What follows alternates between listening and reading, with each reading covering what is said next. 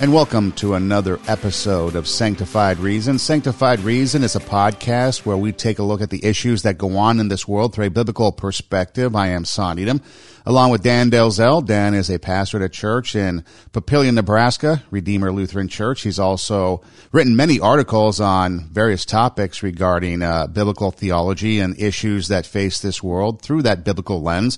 A lot of them can be found at thechristianpost.com.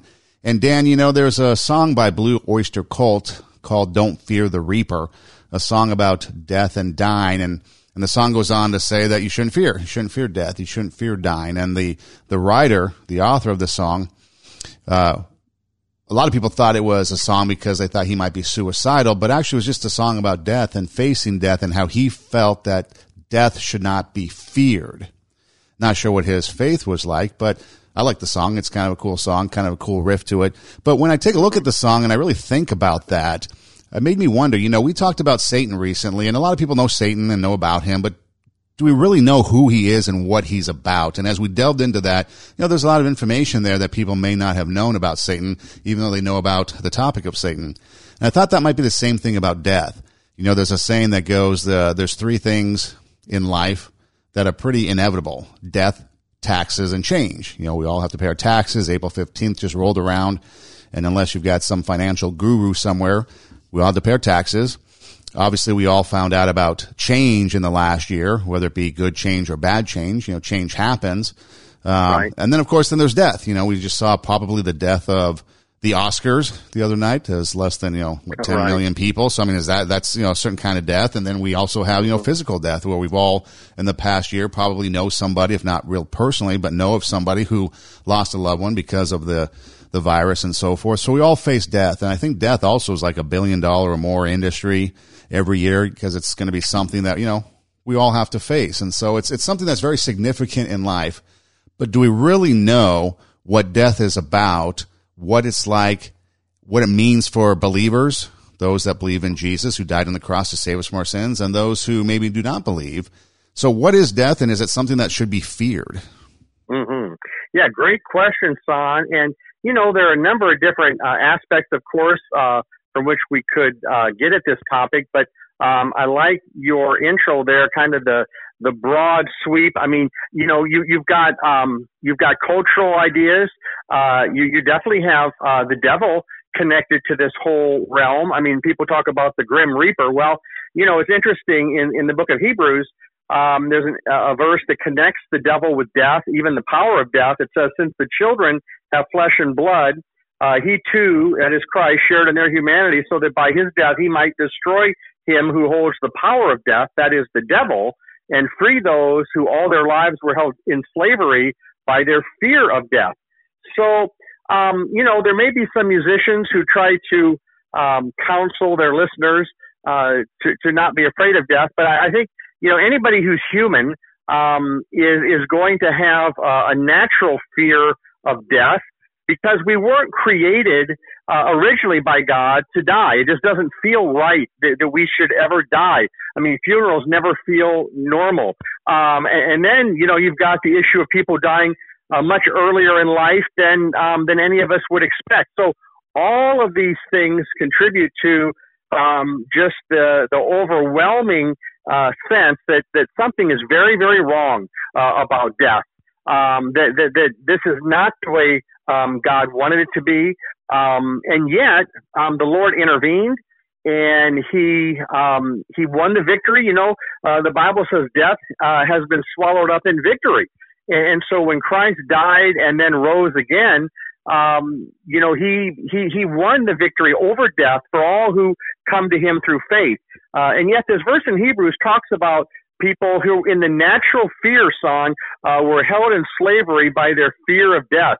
And I think probably what happens is at an early age, when we first start to contemplate it, it's easy to just, push it aside, because it is so, it's really so unknowable, until you come to learn what the Bible says, and you come to not only believe it, but you come to know that Christ is your Savior and that heaven is your home. And while no one, including believers, looks forward to the process of dying, especially if it's a painful process or, disease perhaps involved or something, or an accident. None of this is pleasant to think about. But for the believer, son, we have the promise of eternal life from the one who said, I am the resurrection and the life. He who believes in me will live even though he dies, and whoever lives and believes in me will never die. And then he asked the question, do you believe this? So I'm sure one of the things we'll probably get into today as we talk about death is that we have an immortal soul, that God offers the free gift of eternal life to all who will come to him through his Son. And so there really is a way to break free from that slavery to the fear of death that we all by nature have. Satan is involved with that. He wants to keep a person blind from seeing Jesus as their Savior. But as Christians, we say a whole lot more than that singer did in that song you referenced. We have a message that we can tell people, you don't have to be afraid of death as long as you're with Jesus, because he's got your back. He's got you covered. Your sin is forgiven. Heaven is your home. The ride may be bumpy. It's kind of like we're in an airplane right now, and there will be turbulence, and some people, terrible turbulence. The plane may seem to drop out of the sky, but don't worry. The Lord has got you, and whenever that plane comes down, okay, even if it's a crash landing, in the worst case, that's only your body. It's not your soul. It is well with your soul if you're a believer in Jesus. Your soul will never die. Your soul will never, my goodness, you're immortal right now. And that's why, let's say somebody listening to this song, maybe there's somebody who's 60 years old listening to this podcast, and I bet that person could say, in some ways I feel like as young as I did when I was 25. Not necessarily physically, but on the inside. And that's because your soul doesn't age. Your soul is immortal. God gave you an immortal soul along with your body and your spirit. Body, soul, and spirit. So, I think the way you introduced this topic, Son, gives us, plenty to think about as we start to kind of come at this huge topic of death from a number of angles. But my goodness, as Christians, we can certainly come away from this discussion knowing that we have the victory. Okay, I want to get to the heart of the matter. Get to that $1 million question. What happens when we die? A lot of people, and I referenced the Oscars earlier, a lot of people will take what they know about a topic from Hollywood, maybe from the movies, maybe from books they've read, things like that. I heard a sermon one time about heaven, and I was expecting this grandiose, sermon about what heaven is like, and all the pastor described was whatever was in the Bible. Okay. And that was correct. That was what his correct thing to do, as the Bible tells us, just a smidgen of what heaven is really like. It gives us a little glimpse. Right. But, for example, Bill and Ted's Excellent Adventure, they're playing Twister to defeat the Grim Reaper so they can continue to live. And then there's other movies, where people are walking around in heaven in white robes, and it's all kind of like, this kind of calm, Zen place. And then, so there's all different imagery. And then when it comes to death, we've seen a lot of different kind of, essence or resemblances of how the soul will leave and move on to the afterlife. If you take, movies such as maybe like Indiana Jones or things like that, so you get all these varying degrees of Hollywood. Yeah. And of course, they're not real. Right. But when it comes right down to it, what is it that is actually happening? What happens to us when we die? Well, I'll tell you, Son, the moment that a person dies, their soul leaves their body. So when we go to a funeral service and let's say, they have an open casket and it's an individual who wasn't cremated, but there they are, their body is there. I mean, it's interesting, isn't it, how much time and attention is given to try to make that deceased body look as much like the person. I mean, I'm not faulting that practice. I'm just saying we try to hang on to that physical, body and that person as long as possible. But the real person is no longer there. They've left the building. Elvis has left the building. Well, everyone listening to this song, including of course you and I, the moment we die, the soul leaves the body, there are only two places then that the soul can go. We know this because God has told us this in Scripture. There's only Hades or hell, and there's only, paradise or heaven. The thief on the cross, when he was about to die, he said, Lord, remember me when you come into your kingdom. And Jesus said, today you will be with me in paradise. So the moment his body died there, as he was just like our Lord, he was crucified, he was tortured terribly. But then when that pain was done, his soul went immediately to heaven. And no, heaven is not like the movies that might have just a blank white kind of canvas with, maybe a few clouds or people, just they're only in white. In Revelation, it does talk about, multitudes of us in white robes standing before the throne. And then the question is asked, these in white robes, who are they and where did they come from? These are they who have washed their robes and made them white in the blood of the Lamb. So through the blood of Jesus, we're forgiven. We're guaranteed heaven. But heaven is going to be a place of eternal praise and eternal pleasure. Heaven will be a place of eternal fulfillment. There will never be one unfulfilled desire there. It's interesting, son, that, people have different, near-death experiences. And I always caution people, don't put too much stock in those because those aren't like Scripture. You can count on Scripture because that's God's word. So what the Bible says about heaven, what it says about hell, what it says about salvation, you can take that to the bank. When somebody has a near-death experience, you might find it very interesting. I had a guy on Sunday, Mike, share his testimony at Redeemer, son, and I've had Mike do this in the past years ago, but I had him do it. A lot of people hadn't heard it yet. And anyway, Mike describes how when he was in high school, I think 17, he had a dream one night, and in this dream, he was in this line of people that were going before the Lord on Judgment Day, and to one person, the Lord will say, depart from me, I never knew you. And to another, then he'll say, come and enter heaven, So some were being welcomed into heaven. Others were being sent away. And so finally it got to Mike. And the Lord said to Mike, depart from me, I never knew you. And Mike described in his testimony how he pleaded with the Lord, but it just didn't help anything. And so eventually he just started to walk around kind of the corner there. And right when he kind of was going around the partition there, he woke up.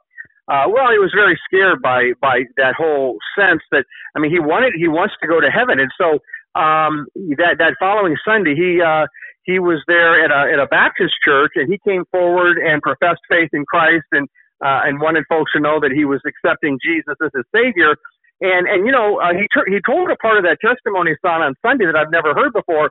But he said the next night, he said he had another dream. And he said this time, the first dream was in black and white. I didn't remember him telling that in the past, but yeah, he shared that Sunday. His initial dream was in black and white, but then he had a dream in color the next night. And he was kind of like floating and he was seeing colors like blues and greens and things he'd never seen before. Just kind of describing now, that he was with the Lord going to be going to paradise. But, it was interesting because it reminded me of Don Piper's book, 90 Minutes in Heaven. He also a Baptist. He was a Baptist minister who was in a car accident. On a bridge, they had like a tarp over him for like 90 minutes. Well, he went on to share a story of what he experienced during those 90 minutes. And he describes 90 minutes in heaven. And he talked about sounds that he's never heard on earth, smells, sights, the colors he's never seen on earth. He said it was an explosion of the senses. Now, again, these are experiences, son. So Mike's vision, Mike's dream, and then Don Piper, and there are many, many hundreds of other experiences like that. But the point is, it's interesting that so many people either have had like a near-death experience, or maybe have had a dream. Many Muslims in the world are coming to know Jesus because it's like Jesus is coming to them in a dream, and they are sharing how they've come to faith because Jesus came to them in a dream and called them to follow him. So these are all experiences that, while they're not on the level of Scripture, meaning you and I can't say with certainty, well, I know that's exactly what they had and what it means and everything, like we can with the Bible. Nevertheless, there's a lot of there are a lot of things like this that would fit with Scripture, and there's no way that Satan would ever give Mike a dream about heaven and hell, and then accepting Jesus. And so in his life, the Lord used that. Now, not everybody comes to the Lord because they're afraid of going to hell necessarily, but should a person be afraid of that? Well, Jesus said you should be. Jesus said you should be afraid of dying and going to hell. He made that very, very clear because he doesn't want people to go to hell. So whether a person initially comes to the Lord out of a fear of hell, or whether they come to the Lord out of just a sheer gratitude for God's grace and his forgiveness and the cross that he died. I mean, the main thing is that, as Jesus said, come to me. People may have a few different motivations involved in that song, but the one unforgivable sin is unbelief. The one sin that will not be forgiven is to reject Jesus. The Bible talks about the unforgivable sin as blasphemy against the Holy Spirit. And so certainly unbelief would be a part of that, blasphemy. If you're going to reject the gospel, if you're going to reject what the Holy Spirit wants to do to bring you into the faith, the Bible says today, if you hear his voice, do not harden your heart. And so, this is why it's so critical that a person consider their own mortality, and they consider what Jesus did when he lived a perfect life, died on the cross, rose on the third day, and then promised eternal life to all who would accept him as Savior. And while this doesn't answer all of our questions, certainly, in fact, most of our questions are not answered about what's heaven going to be like. The Bible talks about a new heaven and a new earth, the home of righteousness, the home, singular. So will it have a lot of aspects that are almost earth-like, only multiplied, 1,000 times better? Perhaps.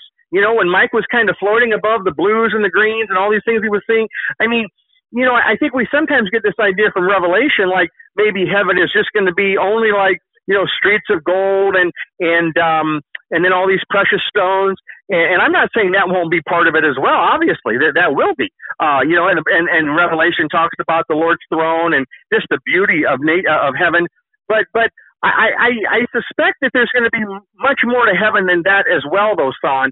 Not only some of those beautiful stones and so forth, but the main thing will be the Lord and our worship of Him. He'll be the main focus of our time in heaven, which will be forever. And we're never going to get bored. We're never going to want to leave.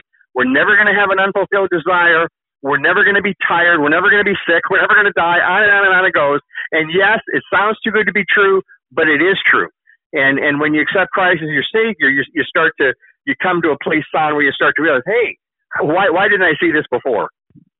Dan, your answer was chock full of some yummy goodness that I want to go down and talk about. But first, there's the dreams. And we all know that, like, for example, Moses, when he came down from the 10 Commandments, his face was radiant. Jesus, after he rose from the dead, the disciples didn't recognize him as first because he appeared to have a changed body. So I know there's, potentially a change of appearance when we come face to face with Jesus, come face to face with God. We know that God in the Bible, visited people in dreams all the time. I mean, they came to Mary, they came to Joseph in dreams to talk about Jesus. You got people that, wrestled in dreams. You've got, so dreams are pretty prominent when it comes to, the Bible and things like that. And definitely. But real quick, because I've heard people talk about blasphemy. And people have always asked, have I committed blasphemy? Have I committed the ultimate sin? And I've always heard and kind of replied that true blasphemy really only occurs when you die, because up until the moment of death, you have an opportunity to confess and believe and accept Jesus and move into all eternity and glory. So for people that, say, I've committed blasphemy, or my life is blasphemous, or whatever the case may be, I mean, it's really not until kind of like the gift of eternal life isn't really opened and accepted until we die. We have the assurance of it, but blasphemy isn't really something that you truly commit until you die. And the reason why I want to ask you if that's true, because there's a lot of people I've heard over the years saying, I've committed blasphemy, so I'm doomed, and then they don't care, they give up. And I just want to reassure people that may think that way, that you really have up until the moment you die to accept Jesus, and therefore blasphemy, in essence, really doesn't happen until the moment of death. Would that be some truth to that? Yeah, that's a great question, great point, Son. And I do tend to look at it as you're describing there. I mean, I think you make an excellent point that, if a person is concerned whether or not they've committed that sin, then that would seem to be, a good indicator that they haven't. Peter denied the Lord 3 times. It's horrible. It's horrible what the devil will do to try to get people to blaspheme God, the Father, the Son, the Holy Spirit.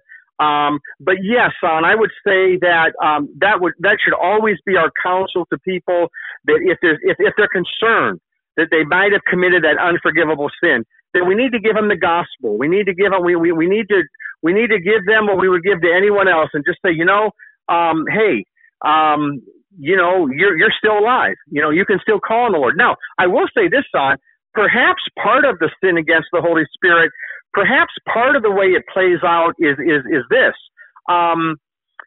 way, that perhaps we know that there are people, son, who have rejected God, who have cursed God, who have blasphemed God, or who have just rejected the gospel.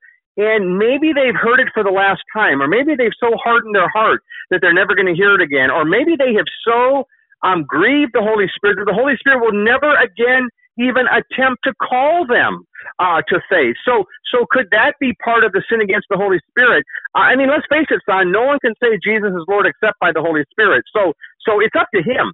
You and I and every believer, none of us can say, well, hey, I brought about the new birth in my own life. Well, no, actually, the Bible says flesh gives birth to flesh, but the Spirit gives birth to spirit.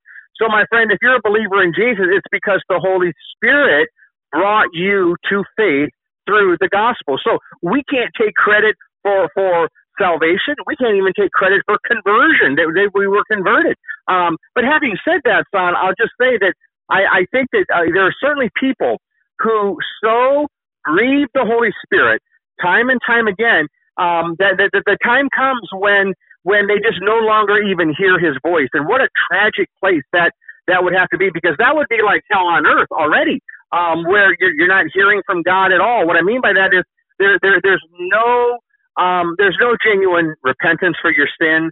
There's no genuine faith in Jesus and love for him and a love for the gospel. I mean, sometimes I definitely think, son, we start to take these for granted as Christians, because the longer we walk in some of these things, we're very tempted to think, well, boy, it must be because of my holiness or my obedience or my sincerity or my motivations or just what a good person I am, what a good Christian I am, that the Lord continues to grant me these blessings. Well, no, actually, it's all God's grace. It's all his mercy. It's all his holiness.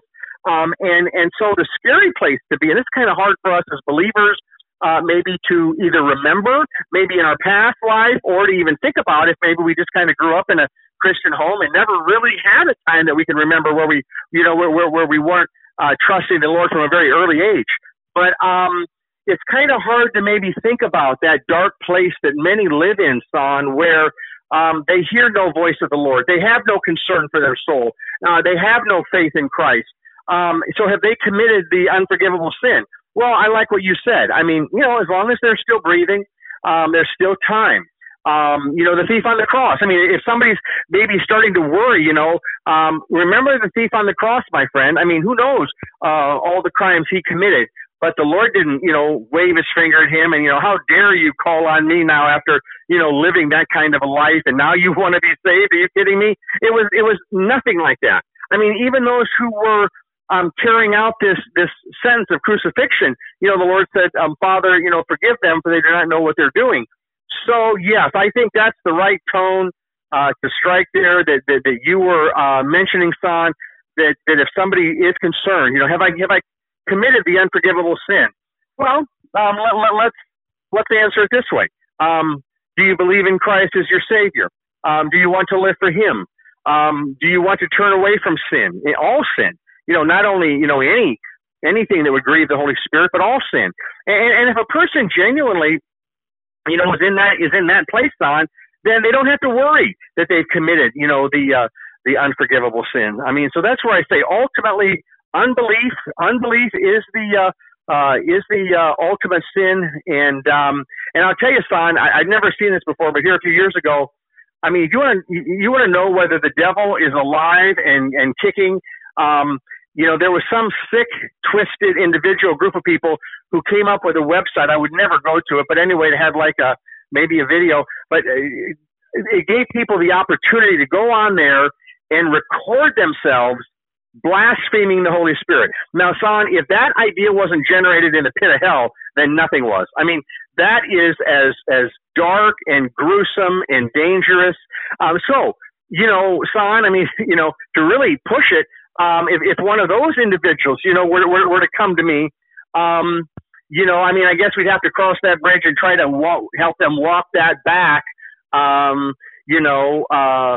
guess it would be interesting, son, in the years ahead. I mean, will any of those people who went on there and recorded their blasphemy, will they, any of them, end up repenting of their sin? Have they burned that bridge with the Holy Spirit? I mean, what I mean by that is, when I say have they burned the bridge, have they made it so that the Holy Spirit will no longer call them, will no longer try to draw them in? I mean, I don't know. That's only for God to answer, but I just know that idea came from the pit of hell. And yet, human nature being what it is, and people, especially young people, sometimes wanting to rebel and do the most crazy thing. Well, I tell you, you have no idea what kind of fire you're messing with when you do something that deadly, that unholy, that blasphemous. Wow, that's just that. Like I say, that came from Satan. Dan, you mentioned the thief on the cross, someone we've talked about a few times throughout the podcast that we've done together, and Jesus says, "Today you will be with me in paradise."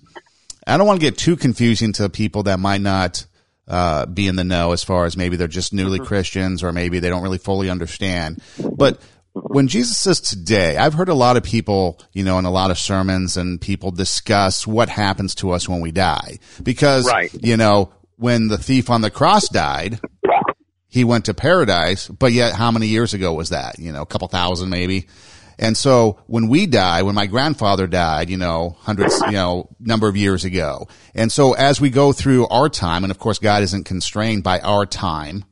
Right. He's above that. But, when we look at that, what does it exactly mean? I mean, because I've heard, for example, when we die, it's almost like anesthesia. Okay.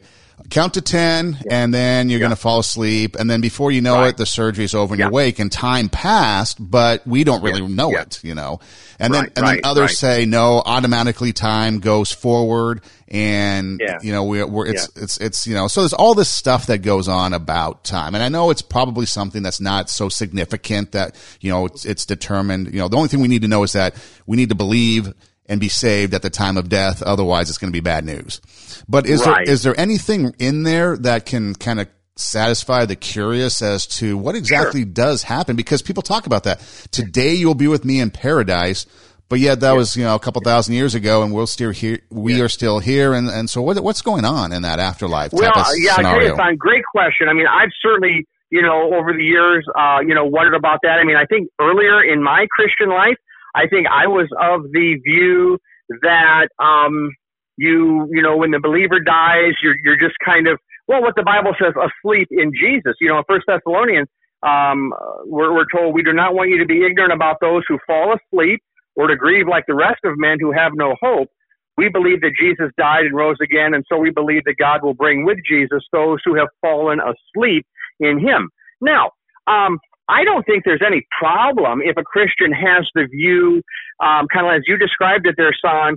It's almost like taking, anesthesia, and you die, and then the next thing you know, it's the end of time. It's the end of time, and you're with the Lord. Nor is it a problem if you have the view that you go immediately into the Lord's presence in heaven and are still conscious. Now, when Jesus told the story of the rich man and Lazarus in Luke 16, And the reason I say the story and not the parable is, if it was a parable, son, it's the only parable where Jesus ever used proper names. I believe it's a story, a literal story, not just representing people going to heaven and hell. But anyway, the rich man went to hell because of his unbelief and his love of money, and Lazarus was in heaven. And the rich man, there in Hades, conscious, in fact, he said, I'm in agony in this fire. He was in torment, not just at some later date, but then, Jesus, as Jesus was describing it, he was talking about the rich man in hell. He was also talking about Lazarus and Father Abraham in heaven. I personally do believe, son, I came to hold this view years ago. I do believe that we remain conscious, at the moment of our physical death. I believe our soul is ushered there to paradise, just like the thief on the cross. I don't believe that we are given our resurrection body yet, because the Bible talks about how, it says, in the twinkling of an eye, at the last trumpet, the trumpet will sound, the dead will be raised imperishable, and we will be changed. So I believe that when we come up out of the grave, as it were, wherever we died, let's say, when we rise up on the last day, I believe we'll be given our new body, our perfect body, just like Jesus had a glorified body after his resurrection, and he's the Son of God. But we too will have a glorified resurrection body. But I don't believe believers have those yet. I believe those will be given there after the sound of the trumpet and the Lord coming down in the sky with his holy angels. But be that as it may, son, to answer your question, I don't think that we ever need to be too dogmatic on that point, or we don't ever need to suggest that there's only one right way to look at that. Because let's face it, son, either way, whether we go instantly from consciousness here to consciousness there, whether it's more like, you're in surgery with anesthesia and then you wake up and you don't even know the time passed. Either of those, it's not really going to matter to us because we're going to be with the Lord. So if the Bible, when it says fall asleep in Jesus, which, by the way, I think it's really talking about our body being, what I mean by that is, I believe we're still conscious. I don't believe that we're unconscious at that time. But I think it's okay if somebody wants to hold of you. It really won't matter. It won't matter to the believer because either way, son, nobody right now, there is no believer, I assure you, no believer, with the Lord who's like, man, when am I going to wake up? This is getting long. I'm getting tired of being asleep in Jesus. I thought I was going to be going to heaven. That won't be happening, okay? Any more than we'll have any regrets or unfulfilled desires in heaven. So either way that plays out, it's all good for the believer. It is all good. But the key is that we're trusting in Christ, that we have his righteousness covering our soul. And that's what the white robe in Revelation represents. We're so good as human beings, son, at trying to make our own robe of religion as white as it can be. And we jump through all the hoops. We do all the traditions. We try to follow the law. And guess what? The robe remains dirty because of our sin. And the Bible says whoever keeps the whole law and yet stumbles at just one point is guilty of breaking all of it. And no wonder in Isaiah, we read about how your righteousness is like filthy rags. So son, if somebody comes to the Lord on Judgment Day, as many will, thinking that their robe is like pure white because of all their deeds, they will be sadly, sorely, tragically mistaken, because that's why the Lord came here. We can't make our robe white by our deeds. Salvation is a free gift. Forgiveness is given out freely through faith in the Lord. And I know that's a long answer to your question, but at the end of the day, son, it's just like a few other things in the Bible. Christians are going to have, it's just like Christians have different views about the end time, how it's all going to play out. But the main thing is who God is, what he's done for us, and then knowing him as our Savior, following him, loving him, and knowing that we're saved by grace through faith. And the rest of it will all work out in a very good way for every believer. So also, I found that question, I always find it interesting because, there's only two people ever to walk on earth that never died, and that was Enoch and Elijah, right? And so even Jesus died, even though Jesus conquered death and it was a different type of death, but only 2 people. And so everybody's going to face death. Everyone's going to experience that death. And I think when people start to think about it, they get too consumed with the process of dying versus the salvation that you could find on the other end. But then I always often wondered, I wonder what Enoch and Elijah have been doing all this time, because, there was no physical death there and they were just taken up into heaven. And so just from, a perspective, I always thought that was kind of a curious question. Well, and I'll tell you, Son, I think it's very, very biblical if a person chooses to believe that like Enoch and Elijah, when he or she dies, it'll be very much the same way. And it is interesting, Son, when people give their near-death experiences, it is interesting that there's consciousness all the way through that. We were talking about that a little bit at a recent Bible study, and I forget who it was, but one of the folks there at the Bible study, Son, was telling about, I guess, a woman in their community when they were growing up or something, and she was really a mean woman, I guess, and just was not the kind of person that we should try to be. But anyway, they also described, and I forget now if it was that she must have been describing this, or maybe, no, somebody in the room, I guess, they saw all these like dark figures kind of circling her. And there were other people in the Bible study who, like in their families, they've had different experiences, of their loved ones when they're dying to go be with the Lord, of different things that they're seeing right as they're, starting to leave this world. But there are many, many people who've had near-death experiences. And what's interesting, Son, is that there's so many people, so many believers in Jesus who have some similar types of experiences. But again, I even told the folks on Sunday when I had Mike share his testimony on that about his dream, I told everybody, I said, hey, don't believe in heaven and hell because of Mike's testimony.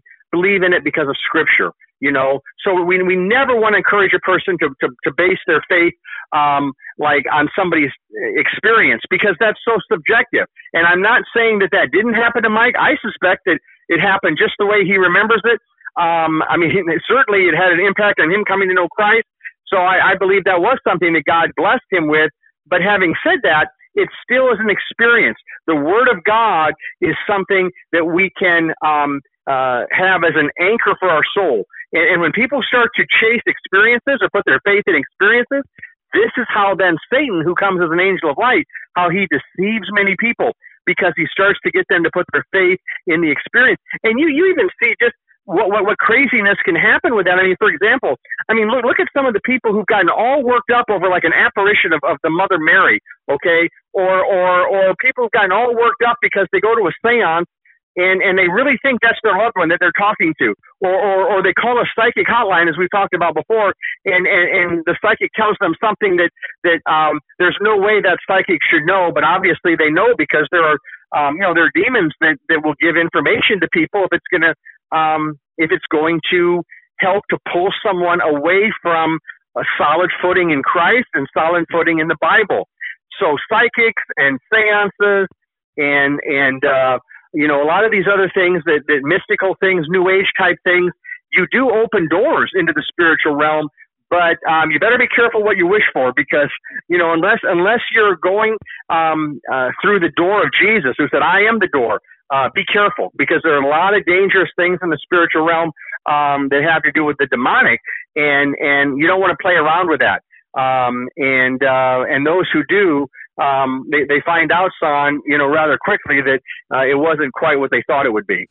I think people, Dan, forget that the Bible is a living, breathing thing. It might be just words on a paper physically, but what we're reading, Jesus, the Holy Spirit, God, it's a living, breathing, it's like you mentioned, when people talk about, demonic activity and things that go on the active side of what Satan would be like, it's just as active on the other side. God's just not being a passive thing. Jesus isn't just being a passive thing nowadays, sitting around doing nothing. There's an active spiritual warfare going on, actual spiritual things going on that we need to be aware of, because just as though we hear stories of people, in the demonic realm, the spiritual realm with Jesus is just as active and just as alive today as anybody else. And if we stop to see that and realize that, because I think a lot of times we put him, kind of like the genie in the bottle. We only want him, when we need him, we put him in the cupboard and we take him down. We rub the lamp when we need some wishes,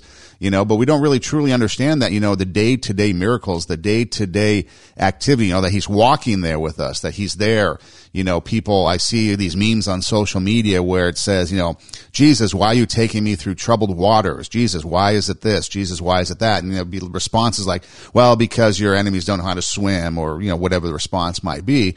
But the greater thing there is that God is active. Jesus is actively there. The Holy Spirit is actively there, within us, guiding us. When we get that kind of guilty feeling, or when we get that like, oh, I shouldn't be doing this, or maybe I should do that. When we get those things, like you mentioned, it's not us just creating those things ourselves. It's the Holy Spirit being active in us that gives us these things. And so I think it's important to remember that just as active as maybe the demonic side of this world is, the spiritual world is, the God side is just as active, working, saving lives, bringing other people to him, utilizing us for good and things like that. And I think a lot of times we like to put, just God in a jar and think that, when he comes again, that's when he's going to be active and alive. That's when that's when his end plan comes through. But now he's just as active, and God, the God side of life is just as active as the Satan side of life is going on these days. Yeah, Son, I think an example that just really illustrates what you're saying is that if we stop and think about what happens when a soul is converted, a lot is made about physical healing, both in the Bible and in our world today. And truly, that's a great miracle if and when God heals. He often does, and he doesn't always heal the body. Jesus certainly did in his ministry, over and over again. And we still see some miracles like that today. But the greater miracle, Son, and this goes to your point about the Holy Spirit being at work. Think about a soul being converted. So your body gets healed, that's great. And so now you're going to maybe get X number of years more on earth, okay. But it can't compare with the healing of the soul. This is why we often, as Christians, when we talk about a believer who's died, they have the ultimate healing. The moment a person's converted, it is well with your soul. And God's going to have you now today, tomorrow, and forever. And so that God is doing that every day. And yet, Sam, it's interesting. I watched a short little video yesterday of some things going on in the underground church in China. And just the celebration of these Christians there. And they talk about how so many of them get up at 4:30 every morning to gather in this secret place, and they spend a couple hours praying and worshiping God, and they do that every day. And this is where, if they're caught, terrible things are going to happen to them. But in those places in the world where there's the greatest persecution, you also find the greatest power of the Holy Spirit, moving and working. And so the Holy Spirit is bringing people to faith all over the world today, but he's also, Son, comforting people when they do lose loved ones. I think about Psalm 23, that says, even though I walk through the valley of the shadow of death, I will fear no evil, for you are with me, your rod and your staff, they comfort me. Now, we don't always probably think about what does that mean, the shadow of death, but there was a great illustration that was given by Donald Gray Barnhouse, who was one of America's leading Bible teachers in the first half of the 20th century. Cancer had taken his wife, and so she passed away, leaving him with 3 children, and they were all under the age of 12. And the day of the funeral, this minister and his family were driving to the service when a large truck, it passed by them. It cast a real big shadow across their car. And so Dr. Barnhouse turned to his oldest daughter. She was just kind of staring sadly out the window. He asked her, he said, tell me, sweetheart, would you rather be run over by that truck or its shadow? And she looked curiously at him, and she replied, by the shadow, I guess. It can't hurt you. And then he spoke to all of his children. He said, your mother has not been overtaken by death, but by the shadow of death. That is nothing to fear, he told them. So what a lesson for those kids. What a lesson for all of us as Christians. Think about, son, our shadow. Our shadow cannot hurt us. Go outside and go up to your shadow and realize it's not going to hurt you. The shadow of death does not hurt the Christian. Now, the process of dying, yes, that many times is painful. but it does not do anything to keep the soul from going to paradise, going to heaven. And just like when a mother is in the pain of childbirth, and the result, we pray is a healthy child, so also many Christians who've experienced the new birth of salvation, when they start to pass from this life to the next, it can be painful. It many times is painful. But boy, once we're through, and once our soul does leave our body, boy, we are at peace then forever, son. And it's only the shadow of death that we're going to experience as we walk through that valley, but never death itself, death of our soul. You know, Dan, one of the things that I think I've kind of experienced throughout my years here on earth is that people separate an earthly life from the afterlife. There's like a definition of crossing over, or it's like you move on to the next life. And I think what we've talked about through our podcasts is that it's a continuation of life. You know, life here on earth is just for a moment, but then when we die, it's a continuation. And that continuation is either in paradise, like the thief on the cross, today you'll be with me in paradise, or in eternal damnation, maybe like the other thief on the cross. And so we have a choice to make. Which thief on the cross do we want to be more like? You know, obviously we want to be like Jesus, but I mean, what's the decision we're going to make? We have two choices. And I think a lot of people will look at death and fear death because they see it as a finality. You know, and there's a lot of people that talk about, when you ask them what happens when you die, a lot of people will say, that's it, it's over. Or he who has the most wins, or whatever other thing might be out there.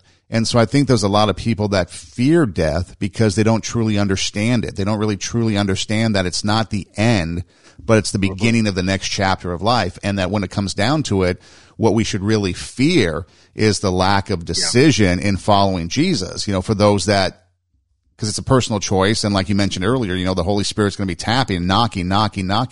You know, Jesus says, I stand at the door and knock, you know, let me in and I'll dine with you. And then, like you mentioned earlier, there's people that have turned their hearts away, so much so that maybe the Holy Spirit isn't coming back to them anymore. Maybe they've just been left outcast, so to speak. And so I think that's really where the true fear comes from, perhaps, is that, you know, we put so much stock in things of this world. You mentioned heavenly desires. I think those desires aren't going to be anything that we even know of here on earth. You know, it's not going to be like our earthly desires that we have now are going to be fulfilled. There's going to be like a whole new set of heavenly desires. Great point. You know, that we're going to want, and we don't even know what those are. You know, people ask, are we going to know each other? Are we going to, you know, be able to recognize each other? And some of these earthly desires aren't going to matter anymore once we get to heaven. That's right. Because it's going to be a whole new set of desires, and our desire is going to be that of desiring God. And so I think that when people fear death and they talk about death and dying, I don't know if they truly understand what it is, because it's something that, you know, sure, we all want to live a long life on earth. We all want to enjoy our families as long as we can. We all want to enjoy the creation that God created, even though mankind fouled that up. You know, we want to be able to enjoy it, because I think we do recognize that this world has a lot to offer because it is God's creation.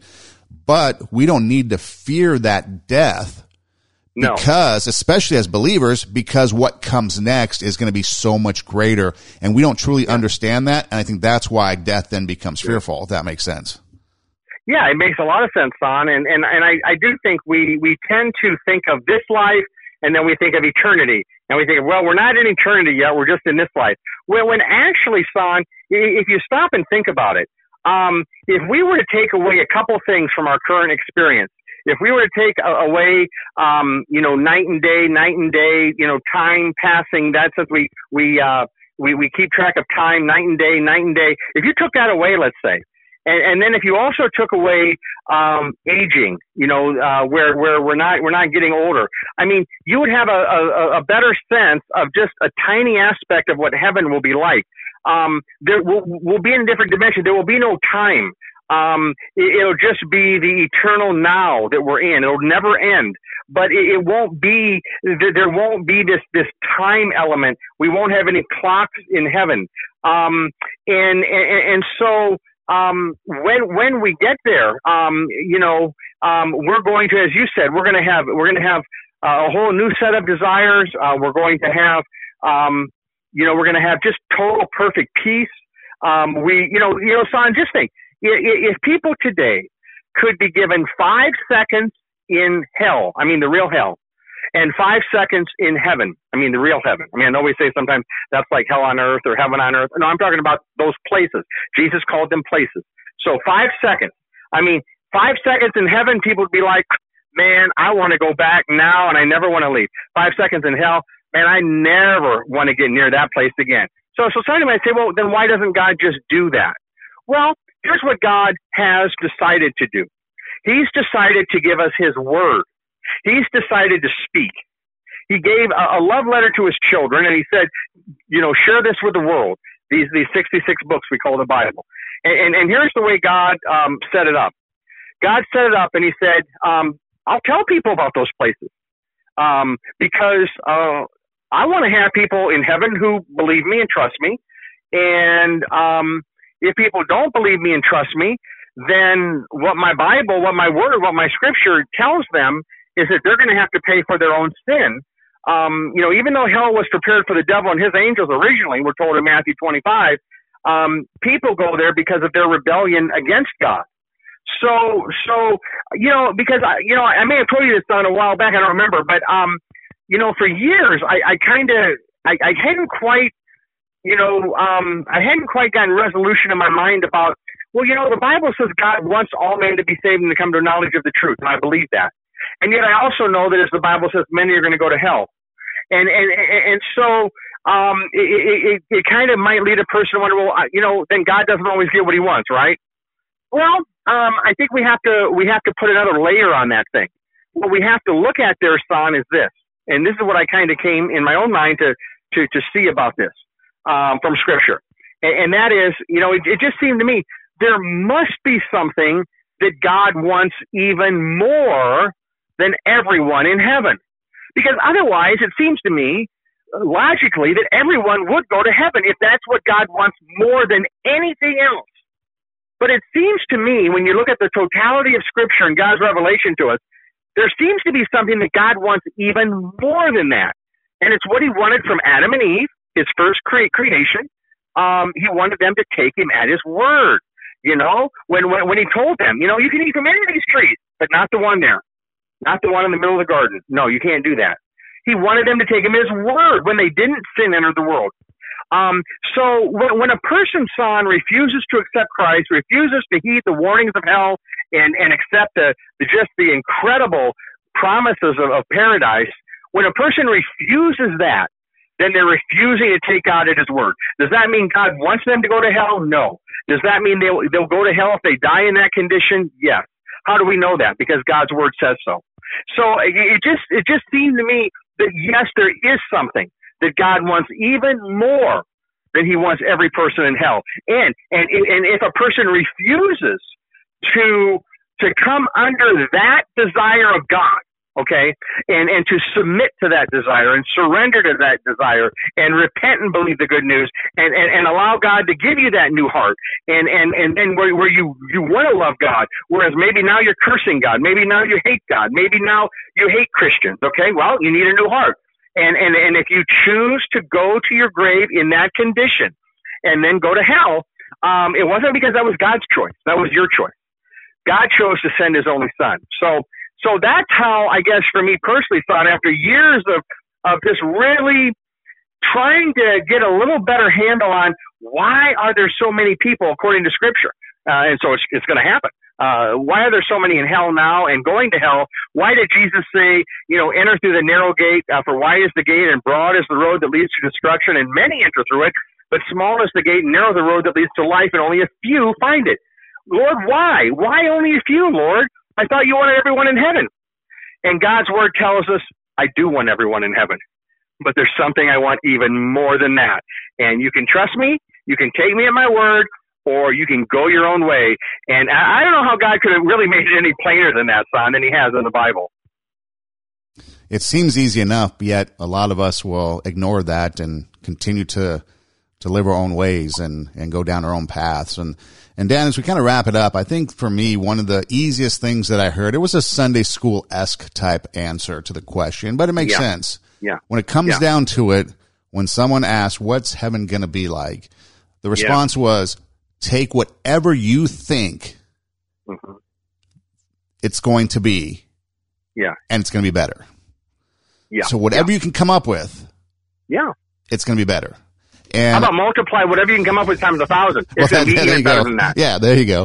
But that's what it is. It's going to be something that we don't want to miss out on. And the only way to get there is to confess our sins, believe that Jesus is Lord, that he died on the cross, rose again to save us from our sins. If we confess with our mouth and believe on our hearts, we shall be saved.